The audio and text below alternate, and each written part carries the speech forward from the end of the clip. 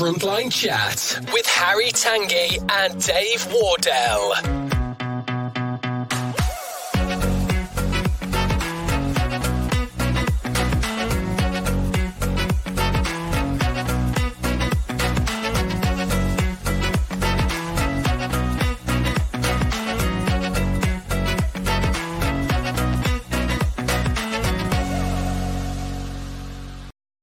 And here we have Autumn Watch with Finn and Maxie and an imposter, a burglar. Finn, the burglar's behind you. Look at it. See, that's what you need. That is all you need. Finn, you moved. You've got to stay either down or up. Either. Yeah, don't do him. That's my cameraman skills are not that good. There you go, guys. An hour of that. That's all you need. That's all you need. Oh, now you've ruined it. I have. This is it. Sorry, mate. Yeah. You're very pretty. Oh, you're very pretty too. Yeah. Thanks. I was given a donut just before I came on live. I can't eat it now. Donut? That's how very stereotypical of you, dear chap. No, mate. Yeah. We've got so much to go through at the moment. First of all, I want to. Has anybody else got this? I want to show this. Has anybody else got this stuff? Absolutely yucking it down. Isn't it? Rubbish. And I was very lucky because I'm going to Exeter tonight, which I wouldn't have been. I would have turned up at an empty do next week because I thought it was next week. And I walked into a mate of mine in the woods, as you do, your worships, and no, and he said, "Oh, you're going to Sean's do tonight?" I went, "Oh, tonight." So I'm glad I met him. So yeah, we're going there tonight. Lovely. Yeah, I hope everyone's been well. I was some little scallywag. Now here's a lesson, everybody. Right? Are you going to play it? Yeah, I'm going to play it. This is what happens. Right. Let me just move that across there. Production team is very slow again. Hang on a minute. Right. Yeah, basically, this is what happens if you don't lock your car up at night. And I don't know why that's not there. Can you see any of this or not? No, you can't. Can't see nothing. Okay. Apologies. I'll just try that in a minute.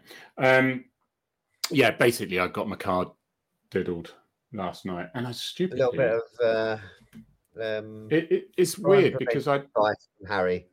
Yeah. Remember, guys, lock your car up and don't leave a jacket in the back of it, because that's what people tend to quite like. I don't know why this isn't your lovely chavvy jacket, because you got very defensive about earlier on, didn't you? Somebody said Super Dry was chavvy, and I'd not had it. Certainly not down here. Right. Okay. You ready? Right. Ready. The barefaced own person. Yeah. Right. Here we go. Oh, there we go. Tell you, the Wi-Fi is rubbish today, isn't it? Have you noticed? You were saying that earlier.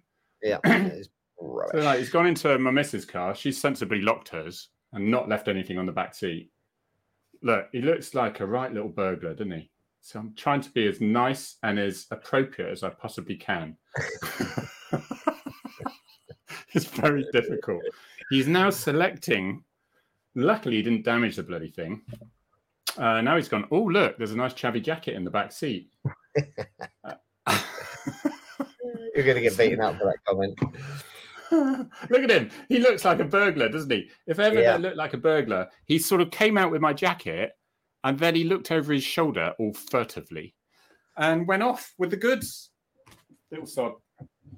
What can I say? Absolutely, mate. Absolutely terrible.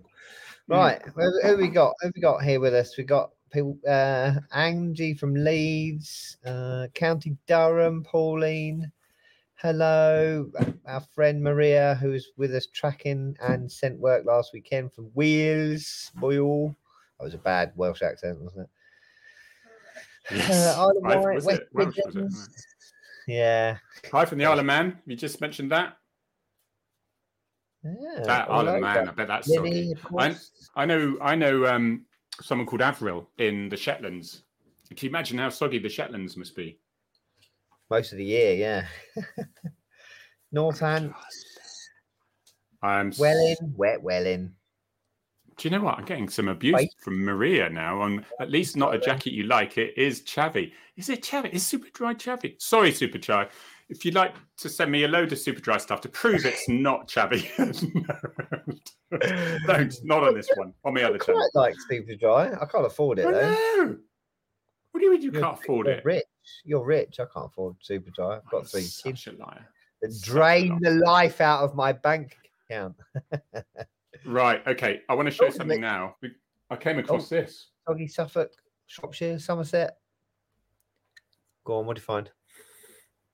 Right. I came across this, and I thought it would be. I thought this was so sweet. Hang on.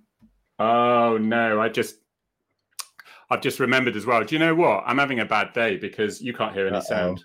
Nope. Yeah. Can't hear nothing. Can't see nothing. No. Okay. Talk amongst yourselves again.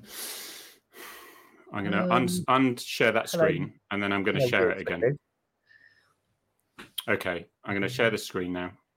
Guys, I've just seen, because it's basically your daughter who is advertising what she's going to be doing the next day. So here we go. Share my screen. Is it next Saturday, is it? Yeah, bless her. Okay. So I just wanted to show this to people because it's great. Right. Got no sound? Yeah. There we go. Okay. So, next week, starting at 9 a.m. on Saturday, I will be starting my lives again. We will be doing boundary training. And, so I'm going to teach your dog a safe place to be at home or when you're out at a cafe or a pub. So I'm going to be teaching your dog some boundary training, which is basically your dog staying on the bed. She's good, isn't she? She's amazing, bless her. And get wandering at the end. So next week, 9 a.m. I'll be doing my live, teaching some boundary training. Yeah. She's a good Be there kid. or be square. Every Saturday, she's going to be doing her live 9 a.m. live on Finn's Facebook and Instagram, I think. Doing her dog training live. Bless her. She's great. She really. What do they search for? What do they search for? It's Tia, isn't it? If you just look under Finn's account, so Fabulous Finn. Okay. And then you'll find it there on Bookface. Wonderful. Quick update on what I've been doing. I've been doing Comms Hero. Went on there to be on the panel show, and you could just see Comms Hero is basically all the communications in whatever business, be it in the police, the business, and we had an hour's discussion on the police, and I invited Tom Gaymore and Nick Knowles to come on, Sophia Khan and myself there, and we had a bit of a chat. Nick Adley should have been there, and he tried, but it's the firewalls of every police force in the world. They just stop you from doing anything with the outside world like that. It's so frustrating. So anyway, so we missed him, unfortunately. But yeah, it was really, really good. And then I hosted a couple of things. I did want to just put something there which was absolutely brilliant, because this Fran O'Hara actually summarized it on these things, and this is just a few of the things that were said in that is brilliant. For example, Nick Knowles, wow, look at that. You need an authentic voice on social media. Police officers, not social media, IT or corporates. It was they put officers too scared to. This is what I said. I think officers too scared to go online, but put their head above the parapet. And then I must have mentioned it's water off the duck's back to me.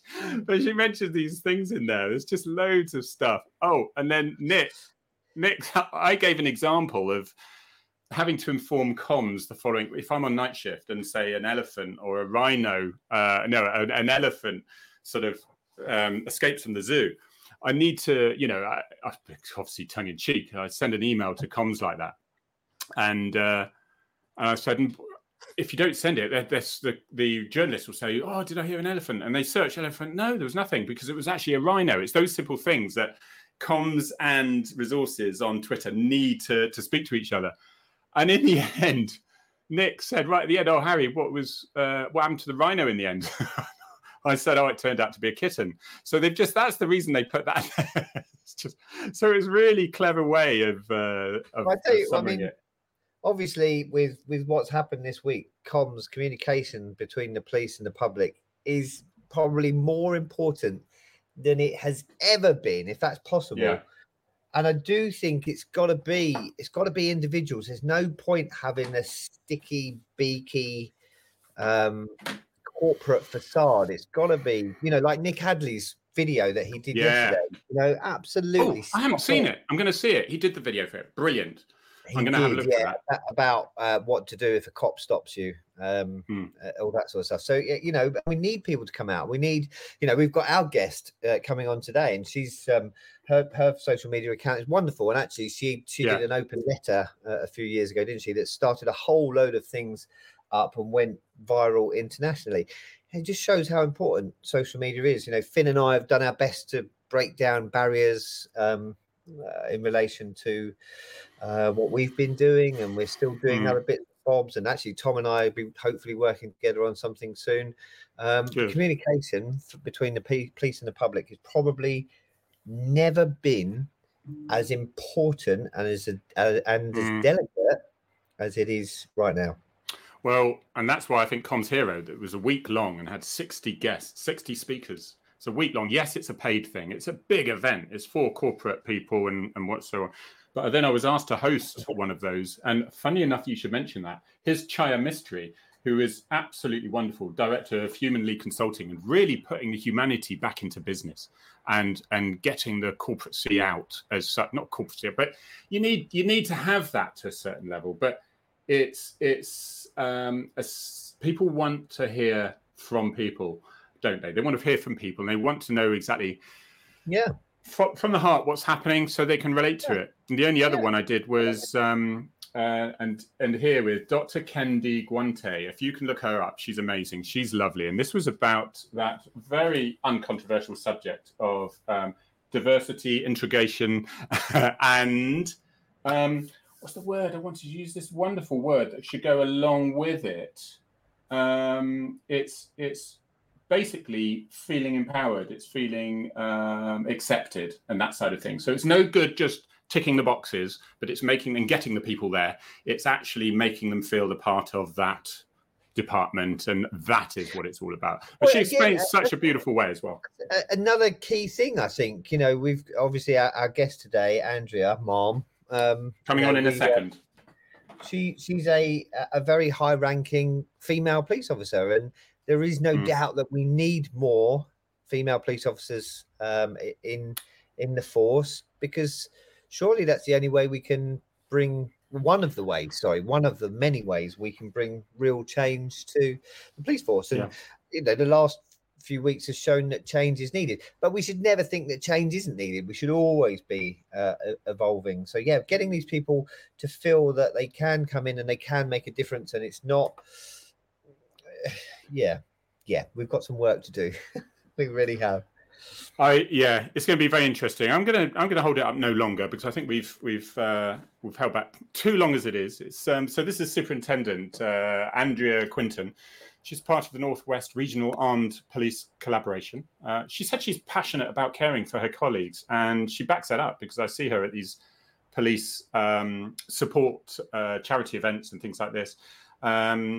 And she's a trustee of the Thin Blue Line UK, and has a level 7 certificate, diploma in executive coaching and mentoring. It's another thing. It's another people thing, isn't it? And you can see this. It's written all over her about her interest in people. She's been through. She's been with the police for 30 years, a couple of years as a special for the Greater Manchester Police area, and has covered most departments in that time, from response, CID, and so on and so forth, and training. So I think we'll welcome Andrea Quinton. How are you? Good afternoon. Good afternoon. I'm loving. Can you? I like that. You have to say, "Mom," and stand and slip. No, I used to always answer.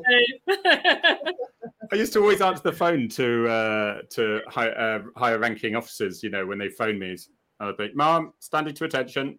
It's like at my desk. I'm loving the background there as well. Yeah, I have to blame my husband for this. This is my husband's office, and this is what he's decorated it in. So, yeah, good. It's bright. It's good. Very. It's good. Yeah, very. Yeah. Hey, I wanted to Where start do we off start? really. Yeah, we got to start from the beginning because there's quite a few. Initially, I was doing a bit of research, and I've noticed you've just read. there's not a lot of photographs. There's not a lot of photographs of Andrea. So I said, Andrea, could you possibly send us a couple of photographs? She was very brave. She was very brave when she sent us these photographs because, and I said the only way it would be fair to do that, in the interests of being accused of bullying and so on and so forth, is that we also supply similar photographs. Okay, so Andrea, this is the best one. Stand by, everyone. This is just wonderful. Look at that. I mean that. But then, Just to prove I was a real, true ginger. that is amazing. And look, that cheeky grin as ever as well. So I'm just going to actually, I've got to actually balance that up now, haven't I? Really? Because So Dave, you sent one, didn't you, mate? Yeah. And you said, so if you want the childish ones of photographs, so I've got this one. Okay. Okay, here we go. And here's Finn as a child. Oh, that's cheating, Dave. Cheating. That is, yeah. that is cheating, but just in the true sense of not cheating, I think, is just to bring this one. Notice I haven't done one of me yet. There is. Oh, look. I still got And smile. there's Dave in his little red dress. Look. Yeah. No, okay. All right. There's Dave. And that's Jess, my dad's dog, bless her. And How whose many dog was that? German Shepherds have you had, Dave? Oh, I don't know. How many shepherds have we had? Too many to count. I'll come back to you on that one. It does need adding up. See, your wife in the background is like this, isn't she? Yeah. Okay, so I'm going to have to cough this one, actually. We'll do some photographs a bit later as we go along. This one was... Now, you've got to remember, I was the baby of 4, all right? I was the youngest of 4, and so they were lacking on baby grows. Yes, it is pink. It is a pink baby grow. You look the same, Harry. You've got the same... Not changed at all. Definitely. You wait till you see the next one. Oh yeah, okay. Okay. I'll add it. I'll add the next one from here actually, if I can remember that. Oh look, you got some. That's when I was a special with Mum. I'll rattle through these because they're not nearly there. That's a good one. Look at that hairstyle. That's a lovely one. It looks exactly the same. That's bedhead, if ever it was, Harry. That's He's still got that 70s. same pose going though. There's a pose of him with his book like that. You've got the same thing. But yeah, just so you're not let off completely lightly, I think. So we'll just. Oh yeah, this one. This is what happens when you get called more. Say, I want a pet. Can I have a pet? And so I got a pet. What do? You get a pet seagull, don't you? So anyway, that one just when they're fishing for a load of goby fish, literally was fishing from a barrel, and that's how I fed that one up until it flew away one day. Hurrah! You did have a friend once upon a time, Harry. It's amazing. I had to pay them, obviously, clearly, but yeah, that one I paid him with fish. But Andrew, actually, it does get worse for you, actually, I'm afraid, because look, you've got. It was good that you were proud of your hair, I think, and you need to show it. It's like you see a lot of redhead chaps, and they always have red beards. And I always admire that, because they are and proud of it, and absolutely so. But yeah, fashion was lovely. I love my red shorts in my picture as well. I think it was just amazing. Yes, and look at this. This is wonderful. Look. So where did you start your career? So 30 years ago this month. I was a special for 2 years before that, but I've got 30 years in this month. Yeah, so that was 30 years ago. You made it. Well done. Yay! Well, I don't know. I've not finished this show yet. Yeah. The other shows were to. I haven't handed my notice in yet, so anything can happen. It's to lull people into a false sense of security, and then we've waited for this big one to reveal it all. So where was that then? What force was that? Where did you start?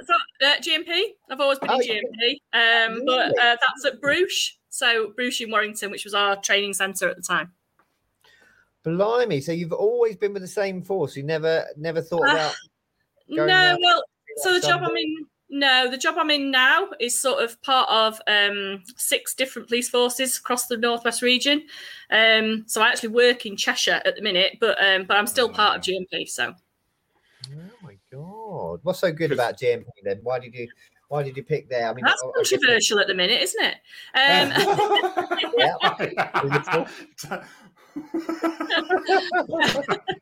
It would be really easy for me to say. I picked GMP because I lived there. I did. I was born and brought up in Manchester, in Sale. So obviously Manchester was my closest one. And they were recruiting, which is always positive, isn't it? So, yeah, no, I did actually apply to the Met as well, but I was 19 when I applied to the Met, and they didn't let me in. So, right. That's the same as me. Similar to me, the Met didn't let me in. And then I was living in London and applied to Devon and Cornwall, and their first thing they said was, "We're only accepting applicants from Devon and Cornwall." I'm like, "Oh!" But let me take you back to the specials, because I know what attracted me to specials. Yeah. Probably the blue lights and the speeding cars and things. But no, what was it? So there you are, growing up in Manchester, and what was the influence on you to go that direction? It's really interesting because I never wanted to be a police officer. I wanted to be a teacher. My sister wanted to be a police officer and became a teacher, which is a bit bizarre. But yeah, so I was at an all-girls school at Stretford Grammar School for Girls, and then in the 6th form, just as we started our A-levels, they merged the boys and girls school, which is always interesting, and they built a purpose-built 6th form common block. So consequently, we all started avoiding lessons, never going, just sitting in this common room having cups of tea and coffee all day. And I met a boyfriend there, who I then got engaged to, and we decided to get married. So I left in the middle of my A-levels. Controversial! You met a boy and just I know disposed of your education. I threw it all away completely. Yeah, my parents didn't throw me out. Gemma said that's what she did. Did she? Yeah, I was really lucky. My parents didn't throw me out. They just told me I had to start paying rent. So I worked in various different shops. I worked at WH Smith, and I worked at Manchester Airport, and I worked at Max Spielman. But I was really, really, really bored. So bored that I was doing maths GCSE papers, or O-level papers as they were then, because I'm old, at night, just to keep my head going. And then I just saw an advert for the specials, and I was always speaking with the cops that were at Manchester Airport at the time. And so I just thought, well, I'll give that a go, see what that's like. That should be good fun for a bit of a night out every so often. 2 years later, after spending well over 100 hours a month volunteering for the specials, I obviously knew that's what I wanted to do. So I joined the regulars. So yeah, I loved my time in the specials, and as you, Harry, I'm sure, would just recommend it to anyone, because it's just a brilliant way of seeing what you're doing. People say, "Oh, why would you do that for free?" I said, well, first of all, there's various reasons why people do it. Yeah. They just want to help the community, help people. It's a really good way of going in there and really making an important change parts and giving people confidence to know that there's a better way, perhaps. They're probably earning twice as much somewhere else, and they can't afford to leave their work or whatever. And or it was like me, it was like an investment anyway. It was a fun investment, so that I could actually say, look, I know I'm very young, but look, I've done the specials for 3 years, So yeah, I highly recommend it to anyone. It was a really good time, and a lot of my closest friends now are from the specials. And they all went on to join the regulars, obviously, as you do. So do tend to.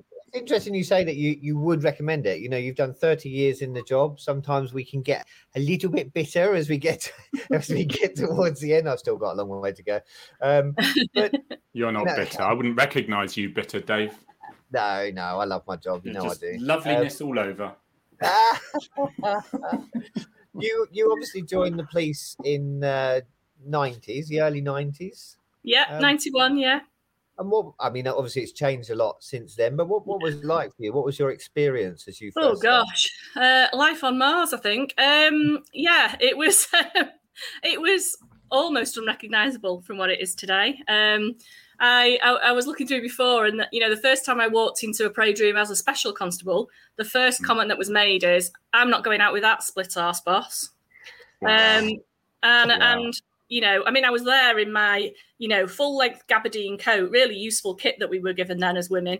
A full length gabardine coat, my full leather bag that was like this big, skirt, tights, all the things that you just shouldn't be wearing as a police officer. The skirts made out of like potato hessian sack. Yeah. And the culottes were even worse because I don't know how they fitted so much material in between your legs on them. I'll let you wear some one day, Harry, and you can see what they feel like. I'll try anything once. So that was my first experience of walking into a police parade room, and I think I can safely say that should never happen now. And then when I joined the regulars, the very first thing, obviously, I was given was the brew kit, because you are given the brew kit when you first join the cops. I was the only female on the group. There was another female who just left, and she'd actually gone to traffic, so she was really trailblazing 30 years ago. And the first thing I was asked is, are you a bike or a dyke? Wow. So life has changed considerably since I joined the police. Now you say that. So can I just ask? Because I hear from certain places and even from a friend who's experienced force relatively recently, and they were a little bit disappointed. They said something that, and I won't repeat what it was, but I thought, blimey, that wouldn't be accepted in my force in Devon and Cornwall. If somebody said something like that, I had it, and it sort of. It just really confused me. It really disappointed me. But it was just, and where I don't know whether it's different areas, forces, or whatever. I do remember as a special going in and feeling very unwelcome and sort of, oh God, because at that time it was like, oh, you're taking our wages. Instead of our overtime, they've got you specials coming in. And then it was like, why do I want to? And then I sort of clicked with this one section, and I would always go out with that one section. It was great. And then you'd find yourself sort of saying, or you'd get dumped with the unpopular member of the section who didn't know any law. So I knew I had to learn the law pretty quick, especially I remember saying, I don't think we can arrest for public order because we're in their lounge at the moment, but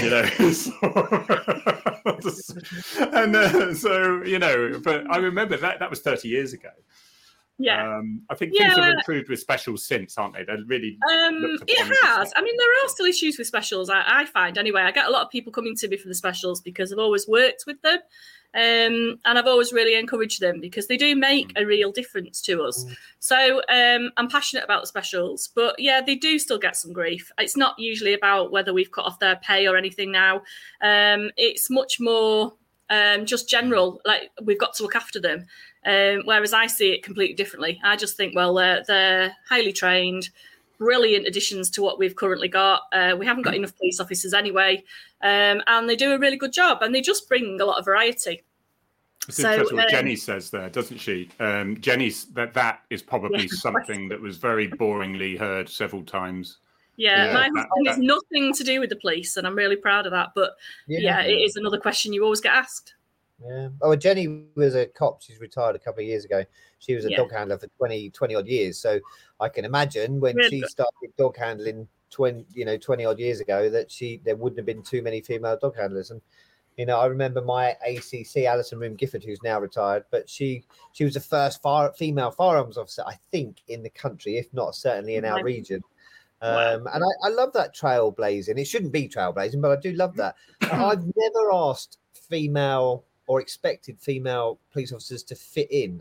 What they bring, what we all bring individually, is brilliant. They shouldn't have to. I tell you, Dave, hopefully nowadays, hopefully nowadays we don't ask them to fit in and be one of the boys. I hope.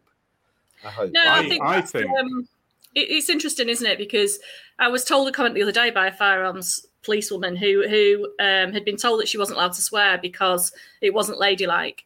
And I don't think for a minute that the chief inspector meant to be sexist, but I just think it's just a comment that is that, well, you're different, you're female, so you have to act differently and be different.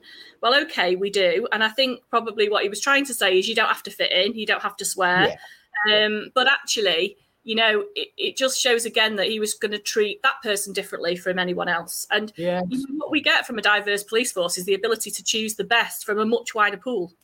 And so we always get the best. So it works for everybody. Any type of diversity, no matter what it is. There's so much. Go on, Dave. This isn't me saying that she should be that way or she shouldn't be that way, but I've got a colleague who I absolutely adore. She's wonderful. She's one of the best dog handlers I've ever met. And I tell you what, if it was a choice of having me in a fight or having her in a fight, you'd have more chance with me. So don't get into a fight with her because she will sort you out. Yeah, absolutely. I do remember when I was in Plymouth and there was a female officer and she was quite crude, very on the bus, and quite shocking to the guys. And yet I knew the real her was a really gentle, sensitive, lovely person. And I remember approaching her, because even one of the guys said, I think she just does it to try to fit in a bit. And I did approach her about it because you get on in, it's a smallish section. Well, no, 22 officers then.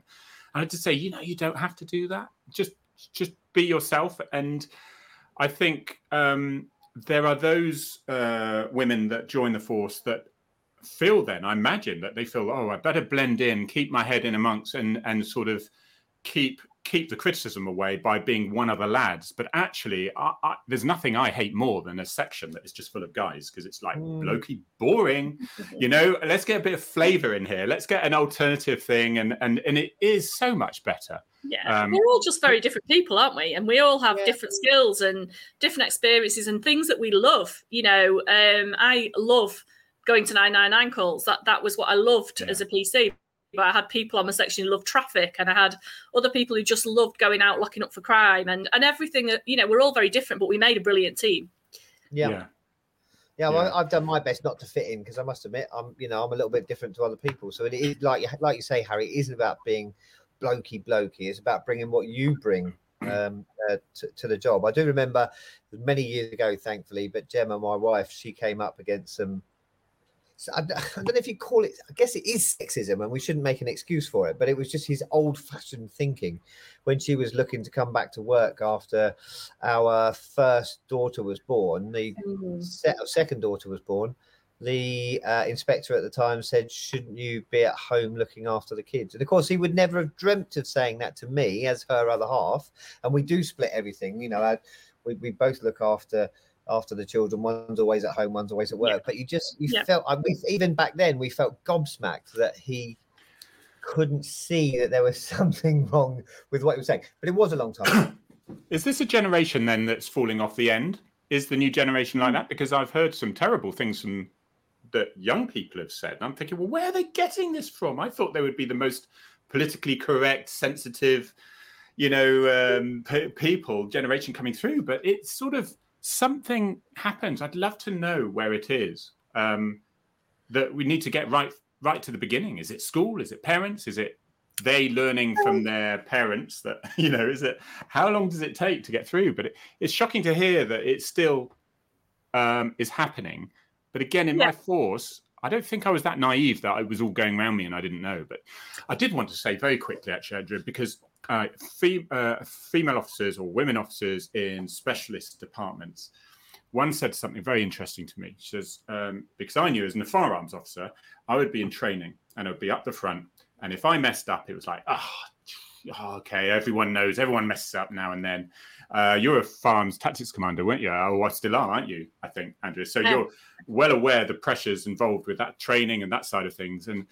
And yet a woman said to me, the thing is, not only do they think, oh, look, the sergeant's messed up, should they be a sergeant? Like, was my fear. It was, are they thinking? And she actually said, I don't even know if they are, but are they thinking, oh, there you go, it's a woman with a gun? Well, so And it's still there, isn't it? And we call it imposter syndrome, don't we? I think a lot of the time. Yeah. But, you know, when I got the job that I'm currently doing, I had to have do a presentation and have an interview with a deputy chief constable, an assistant chief constable, and a superintendent. And when I got the job, I was shocked. But then the first person to speak to me was a male colleague who said to me, well, you know, you've only got the job because they needed a female. And that was 2 years ago. It is still vastly out there. And it's no wonder we still feel like that, because that is still there and we still get that comment all the time. So, we constantly are fighting it. And I think it's really hard for us to sit and say, you know, I don't understand how Black people feel. But my friend, you know, her husband is Black, and he says that when he walks down the street, women physically cross the road to avoid him. And he's been a police officer for 30 years, one of the nicest people I could ever wish to meet. And I thought, my goodness, I can't ever experience that, because that's probably never going to happen. God, I don't think I look that scary, although maybe in the middle of the night I do. But, you know, I don't think I look that scary. So I'll never feel it. And it's really hard for us to understand what people feel from all these diverse groups, because we're not in them. Yeah. Here's a good question from David Williams. David Williams. Sorry, David Williams. He did 7.5 years in the specials at GMP from 1982. Started with E Division, then A, but he was welcomed, and regular officers wanted to pair up with us once you had got stuck in, and that's the key thing. Once you got stuck in and proved you were not just there to wear a uniform, you were actually of use. It was like, oh, I'll have them. Absolutely. You know. I used to work in Sale Town Centre when I was in the specials and in Max Spielman, and I used to get cops coming in saying, Andrea, we're really short tonight, can you come out? And that's because they knew that I would just back them up and I would be there to support them. So yeah, absolutely, it's got to be for the right reasons. But hopefully that's the same for everybody. It's about proving yourself, and I don't mean that in a negative way. I mean, it's, you know, proving that you'll do the paperwork, that you'll you know, you'll be there to support your mates. If one of them presses a panic button, you'll be there. It doesn't matter whether you're male, female, black, white, straight, gay, whatever. It is, policing is about getting stuck in. I remember talking to a friend of mine. She was in the police. She joined the police, I think, in the 70s. And like you said, Andrew, when she walked into the parade room, as a regular, they said, I'm not taking the plonk out with me. I'm not sure what plonk means, and I hope it isn't a nasty thing. Well, clearly it is a nasty thing, but not rude. And she took it on the chin, and she kind of expected, because back then things were different. But she did get stuck in, and she ended up being a detective sergeant and running a really busy crime squad in the end. So before she retired, but. Yeah, my wife's a cop. She's a way better cop than I will ever be, and I've worked with some incredible people. Again, gay, straight, black, white, male, female. So for me, it isn't about. And Cornish, Dave. Cornish. Well, you didn't work with me, but you. We don't know whether you were any good, though, Harry. I was atrocious. Honestly, I was atrocious. Honestly, don't you annoying people who know? Oh, look, that car that was on briefing 2.5 weeks ago, ABC 123, and you're like, how do you do that? You know, it's just Gemma's like that. She's brilliant. She's so annoying. I do think there's something to be said, isn't there? For there's a couple. You know, when competency-related pay came out years ago, and they tried to sort of the aim of that, I always think, was to give people, PCs, extra money because they're so brilliant. And, you know, there's a number of people in my career who I've met who've been PCs all the career. Some of them have tried to go up to sergeant and just come back again because they just love doing the job of being a police officer, and they should be paid far more than I've ever been paid. You know, they absolutely should be. They just, and we really miss that. You know, we miss that opportunity, don't we? The only way of getting more money is to be promoted. But actually, our best cops are PCs all the time. I can't remember who it was saying. It might have been someone like Elon Musk or someone like that.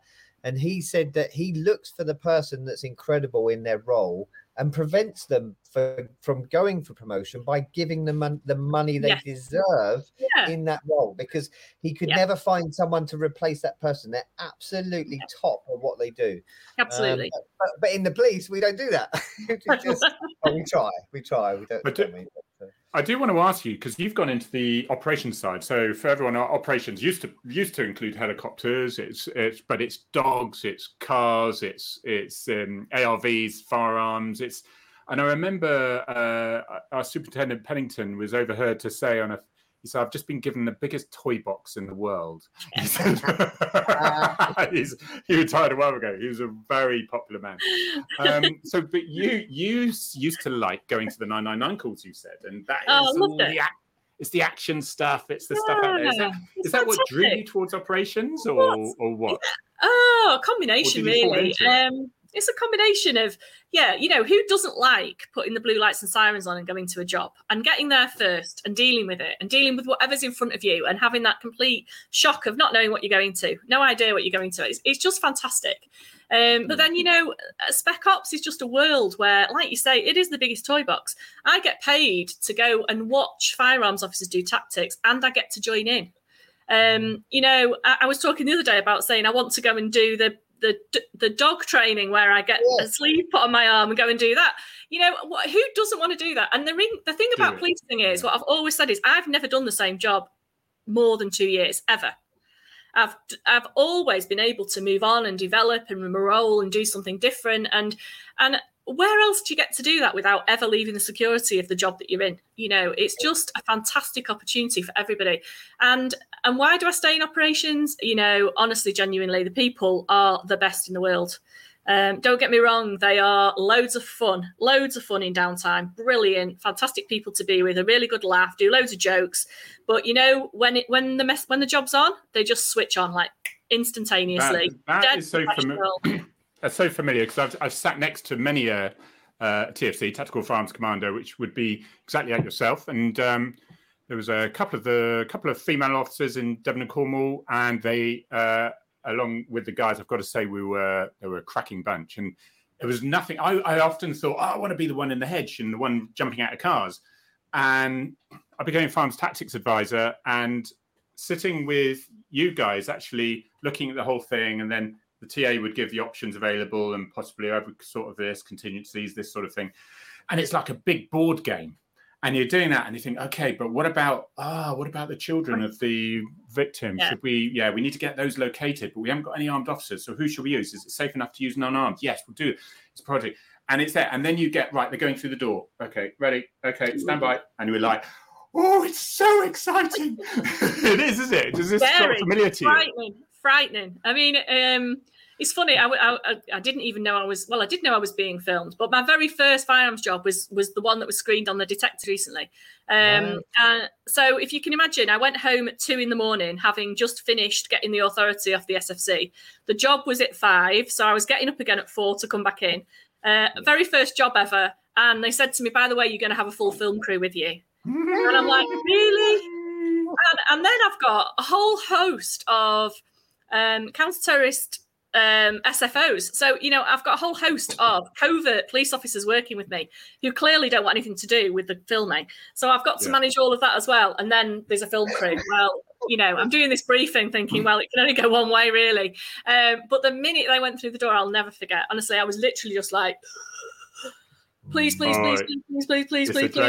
then you just get that update. Yeah. And then when you get the update, not only have I got the 2 people you wanted, but I've got the firearm. And I've got some of the jewellery that was from the job. Then, you're just like, oh, that's absolutely brilliant. And if you listen to the show, you will hear me swear just before I say, that's a really good job. Well done. When's that on? When's that on, Andrea? Oh, it's been on. It was on earlier this year, but there was only, I think, 3 episodes played because there's a couple of cases that are still at court. Right. So, yeah, but I didn't even know when it was going to be on. So it was on BBC One, I think. Okay. And it's called The BBC Detectives. Two, maybe? It's called The Detectives, yeah. And it's all of GMP. It does follow some brilliant detectives in GMP. And Maya is just one little tiny part of it. But right. Yeah. I'm just going to move you on to the charity, because it's very clear that you're not only are you passionate about what you do, but you're passionate about your officers, and clearly with that comes being passionate about their well-being. So how did all that sort of start for you? Okay, so if you remember, about 6 years ago, Dave Phillips was murdered in Merseyside, and he was run over when he was putting a stinger out for a stolen vehicle. And I was just, I don't know, I was incensed. I was really angry, really, really angry that somebody could think that, a punctured tyre was worth killing a police officer for. I just found it incredible. And so I went for a run, which I don't do. I don't run, but I did go for a run. And then I came back, and that's when I wrote the open letter to the public, which was one of its first of its kind, really. And after it had gone viral, I phoned up my senior leadership team to say, oh, shit, I think I've just got the cat out of the bag, and I've just written this letter, and it's coming back to me from Hong Kong and Australia. But yeah, just to say, we're human beings. We're human beings. We're individuals with families. We've got children. Yeah, absolutely. Those two little girls, watching those two little girls go and put the flowers at the side where he died. I was so angry. And so I wrote that open letter, and I put it on the Thin Blue Line UK Facebook page. And obviously, because it went viral, I became a large part of that with Gary, who set it up after Nicola and Fiona. So we did a ball in Edinburgh, and then he asked me to come on board, and I helped him with a ball in Northern Ireland, which was one of the first of its kind, because, we think we've got it bad over here, but the officers in Northern Ireland genuinely are still checking their cars every day for I was on a course recently, and they had up in Brighton, and they had a board with all the police officers they've lost in Northern Ireland. Yeah, it's just... And even now, it's really hard for them. And then I helped him with it. Then we ran the ball in Manchester, which obviously Harry came to. That's the one I met Harry at. So, so we started off by raising money, initially giving it to people like Police Care UK and COPS and the police treatment centres for the last one. But now we're just still a very small charity. We're just looking at raising awareness, really, around the mental health of police officers. I remember I wrote at the end of my book that I work with a lot of people who see some dreadful things day in, day out, and they go from one thing to the next, to the next, to the next. And there was a stat that came out, wasn't there, a few weeks ago, about the average person will be involved in 4 to 6 traumatic incidents, and a police officer will be involved in 400 to 600. And I think that really does hit home. And I wrote in my book that I thought PTSD in policing would be a real issue in the coming years, because and only really now are we properly starting to talk about it.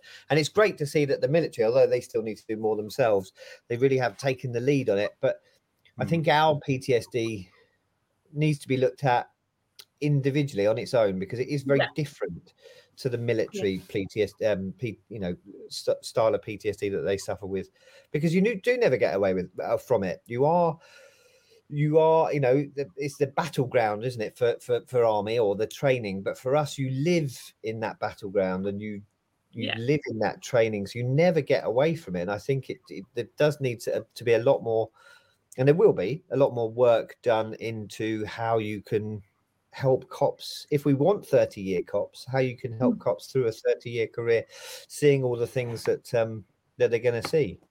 And you did a post, something about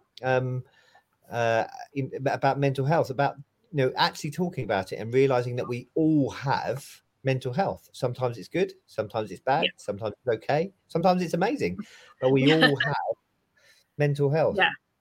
We do, and I think we're a lot better now, aren't we? We do talk about it. We'll encourage other people to talk about it. But we do still have a lot of reticence about it. Certainly, even in firearms, it was discussed recently at a meeting. If a firearms officer says, I just don't feel it today, I just don't feel capable today of going out with a firearm, will they lose their ticket altogether? Or actually, is it just a thing for that day? And then what's it like if they then go to a job and end up at a hearing?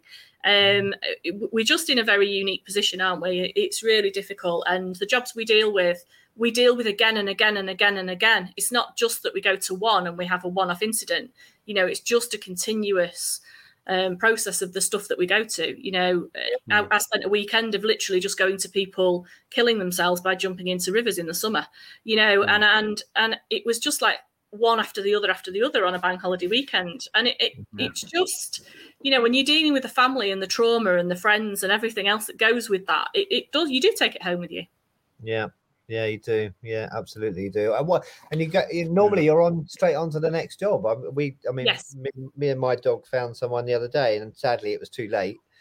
And the family all converged on it, and you drove away from their lives being absolutely shattered, and you were able to just drive away. But then of course you're called to the next job and the next job, and eventually you've got to find time to sit and deal with it. And I don't mind admitting that guy did come and visit me at about 3:00 in the morning the following day. It was just one of those things. We knew we couldn't have done anything better. We couldn't have got there any quicker, and he actually meant it. And he'd obviously got the conclusion that he wanted. And once you sort of do your best to try and park it, then you do move on. But we do see some horrible things. What are your hopes for your charity? It's still really young, so I think we have to find our niche a little. What is it that isn't already out there? There was 2 police officers who have committed suicide in the past few months that I know of. There is no charity currently that looks after their family. They specifically exclude people who have lost their loved ones in that way. So, maybe that there's just little things out there, little niches, but we just need to make sure that what we want to do is to just share as much as possible around what is out there for people with mental health, make sure that people are really, really being encouraged to talk about it, and just raising the awareness really of what is likely to trigger it, because we just don't always realise what's going to trigger it. And sometimes when someone's triggered by something small, it will be because of something that's happened way back when. So it could be that someone goes to a domestic and suddenly they collapse in a heap at the police station. You don't know why, but actually it's because they've suffered years of domestic abuse. And, so it's just being really alive to it. And we've all got a responsibility to do that. And that's that. I've heard that far too often. And just because police are police officers doesn't mean they're not suffering from domestic abuse, that side of things. I've heard it from people, and it's staggering. You assume that they're, authoritative and take charge and this sort of thing. But manipulation and coercion is a very powerful thing. Yeah. Actually, if on that vein, I'll try not to get controversial, but on that vein, if it's got to that point where police officers are going home to cause domestic violence, surely we've missed something. I'm thinking if they were victims, Dave, of it. Well, but even perpetrators. They were victims of it. This is what I mean. Well. But GMP did a fantastic series a few years ago. Not a series on telly, a series for us, actually, for us as learners, where it was all of the victims that spoke to every single seminar were victims of domestic violence, but they were also detective superintendents, detective chief inspectors. They were male, they were female, they were gay. And the impact on everybody in GMP at that time was huge, absolutely huge, because these were our colleagues who, we had worked with day in, day out for years and didn't know. And so, if the thing is, I suppose it's just an awakening, isn't it? If we're like that and we don't see it in our closest colleagues who we work with for 10 hours a day, then how can we expect to turn up to a house to the very first time someone's called the police for a domestic and expect to get their life story? It's not going to happen. So it's just being alive to those things, isn't it? The more we learn, the better we become. Yeah. Yeah. I mean, Jill says something there, just slightly off.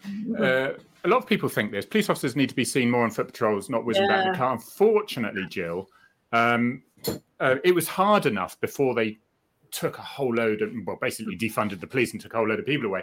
And what you'll find, there's often the case there's outstanding immediates. It's a bit like, the 999 calls. And it's a bit like ambulances, that you could wait quite a while for an ambulance now because of the level of calls. And there's just not enough people. So, my goodness, there's many a police officer would love to do foot patrol. Yeah. I do agree with Jill. What I will say is I was neighbourhood. I know you've done neighbourhoods as well, Andrea. I was neighbourhood 15 or more years ago. And I used to do a lot of foot patrol, and I had a really, really good team of PCSOs. Again, another one of those resources fantastic. that sometimes get a bit of flack, but they're incredible. And my wife works with a whole bunch of incredible PCSOs, and they do a hell of a lot of foot patrol. You still get people say, and I still used to get people say, well, I never see you doing foot patrol. And I think, well, that's because you're in your box. You're in your little box. The living room at the back of the house, and you don't see me walk past, but I am there. This is true, though, Dave. This is true, though, because I was driving through a new town that Prince Charles has built up, Lansleyden, and it's near Newquay. It's beautiful. I mean, it's lovely because it's all different, and he doesn't just go for cheap. He goes for quality and something good. But you do go through, and there's cars parked there, but there's not one person about because people are in on the internet. They're not walking, bustling around to see their neighbours, going round and see. You know, I get that, but I do agree with that. I mean, you know what I always say to police officers, especially new ones, you know, it's a massive confidence boost if you can walk down the street and deal with anything that comes in front of you. Yeah. You know, when you're in a police car, you can drive past someone that's waving, and whether they're waving at you to say hi or whether they're going, please help, you know, you can drive past. Whereas I think to build the confidence of new police officers by being on foot patrol in a city centre where you can't avoid people and you have to talk to them is immense. You know, the benefits of it are huge. So that's a very good point. But you're absolutely right. It's really difficult for us to do that with the numbers that we've got. And, you know, my area, and someone mentioned the E division before in Manchester, that's where I started as a full-time police officer. And my beat there used to have up towards 40 police officers in the area with 2 dog handlers and a traffic officer. And then when I policed it as an inspector just 5 or 6 years ago, I paraded on a Friday night with 2 police officers. That was it. And it was the same area. You know, so we are massively in a position where we just haven't got enough police officers, but it is hugely beneficial. Yeah, good. Okay, I'm going to just... Your Twitter page, I suggest people have a look at that. You got quite a few followers there, haven't you, actually? Because for not being funny, the higher up the rank you get, the more difficult it gets because, you know, it tends to be, you're in ops, aren't you? So you're doing really good stuff. You're not just doing policies and stuff like that. I'll try to avoid that. Corporate accounts can do policies. and I was just being absolutely brilliant. What I want to remind people before they go is if they, first of all, to get that Twitter, that's Andrew's Twitter is ACQ91. It's nearly as catchy as my DCARVSGT one, which was and now is EXARVSGT. we don't think of these things at the time, but it's short. To the point, we know what it means, don't we? Or you do. 91 is obviously the year I joined, so that's the first bit. Right. Okay. I'll let you guess what my middle initial stands for. Oh, Charlotte, is it? Oh, I'm not going there. No. Caroline. Caroline, I reckon. Carol. I might tell you offline. Is it Cynthia, an S or a C? I don't know. Okay, we're running out of time here, but please, you can see Frontline Chat on stage, basically, with Dave Wardell, myself, in Chester, and that's on the 10th of November. And tickets are out. If you just search for Story House Chester, and we're called Cops and Comedy. So it's going to be a really good night because Arthur Smith is going to be doing a routine afterwards, but he's also mixing around us. And we've also got Ian Paulson-Davies, who was a previous Frontline Chat guest. So that's really good. I tell you, we're going to have a hell of a time, aren't we, Dave? Dave, I hope we can meet you. Can I meet you on that day, Dave? Oh. Yeah, definitely. 100%. Oh, that's it. So you brilliant. You coming to that one, Andrew. You very kindly promoted it for us. And just to let you know, for anyone, if you actually do, for the next couple of days, if you do a tweet with hashtag Frontline Chat, you get a free couple of tickets. All right. So we'll select someone for a pair of free tickets with the hashtag. I can't say it, Dave. Frontline Chat. It'd be good to see people. Andrew, it's just been phenomenal. It's been amazing to have you here. Thank you. I think it's been You've been very gentle on me. there's been really serious topics discussed, which I think is really important as well, and to see it from perspective. Last word, what would you say to someone to say, I'm thinking of joining, male or female, and maybe a different answer for each, I don't know, but I'm thinking of joining, I'm just not sure because there's so much negativity in the press at the moment. The media are one thing, but actually the support from the public and the support from inside, this is the best family you will ever join. It's the best job you will ever do. It's a great variety and absolutely never be put off by what the media say. I can't say anything more than that. Goodbye all. Bye, take care. Stay online for a few seconds, okay?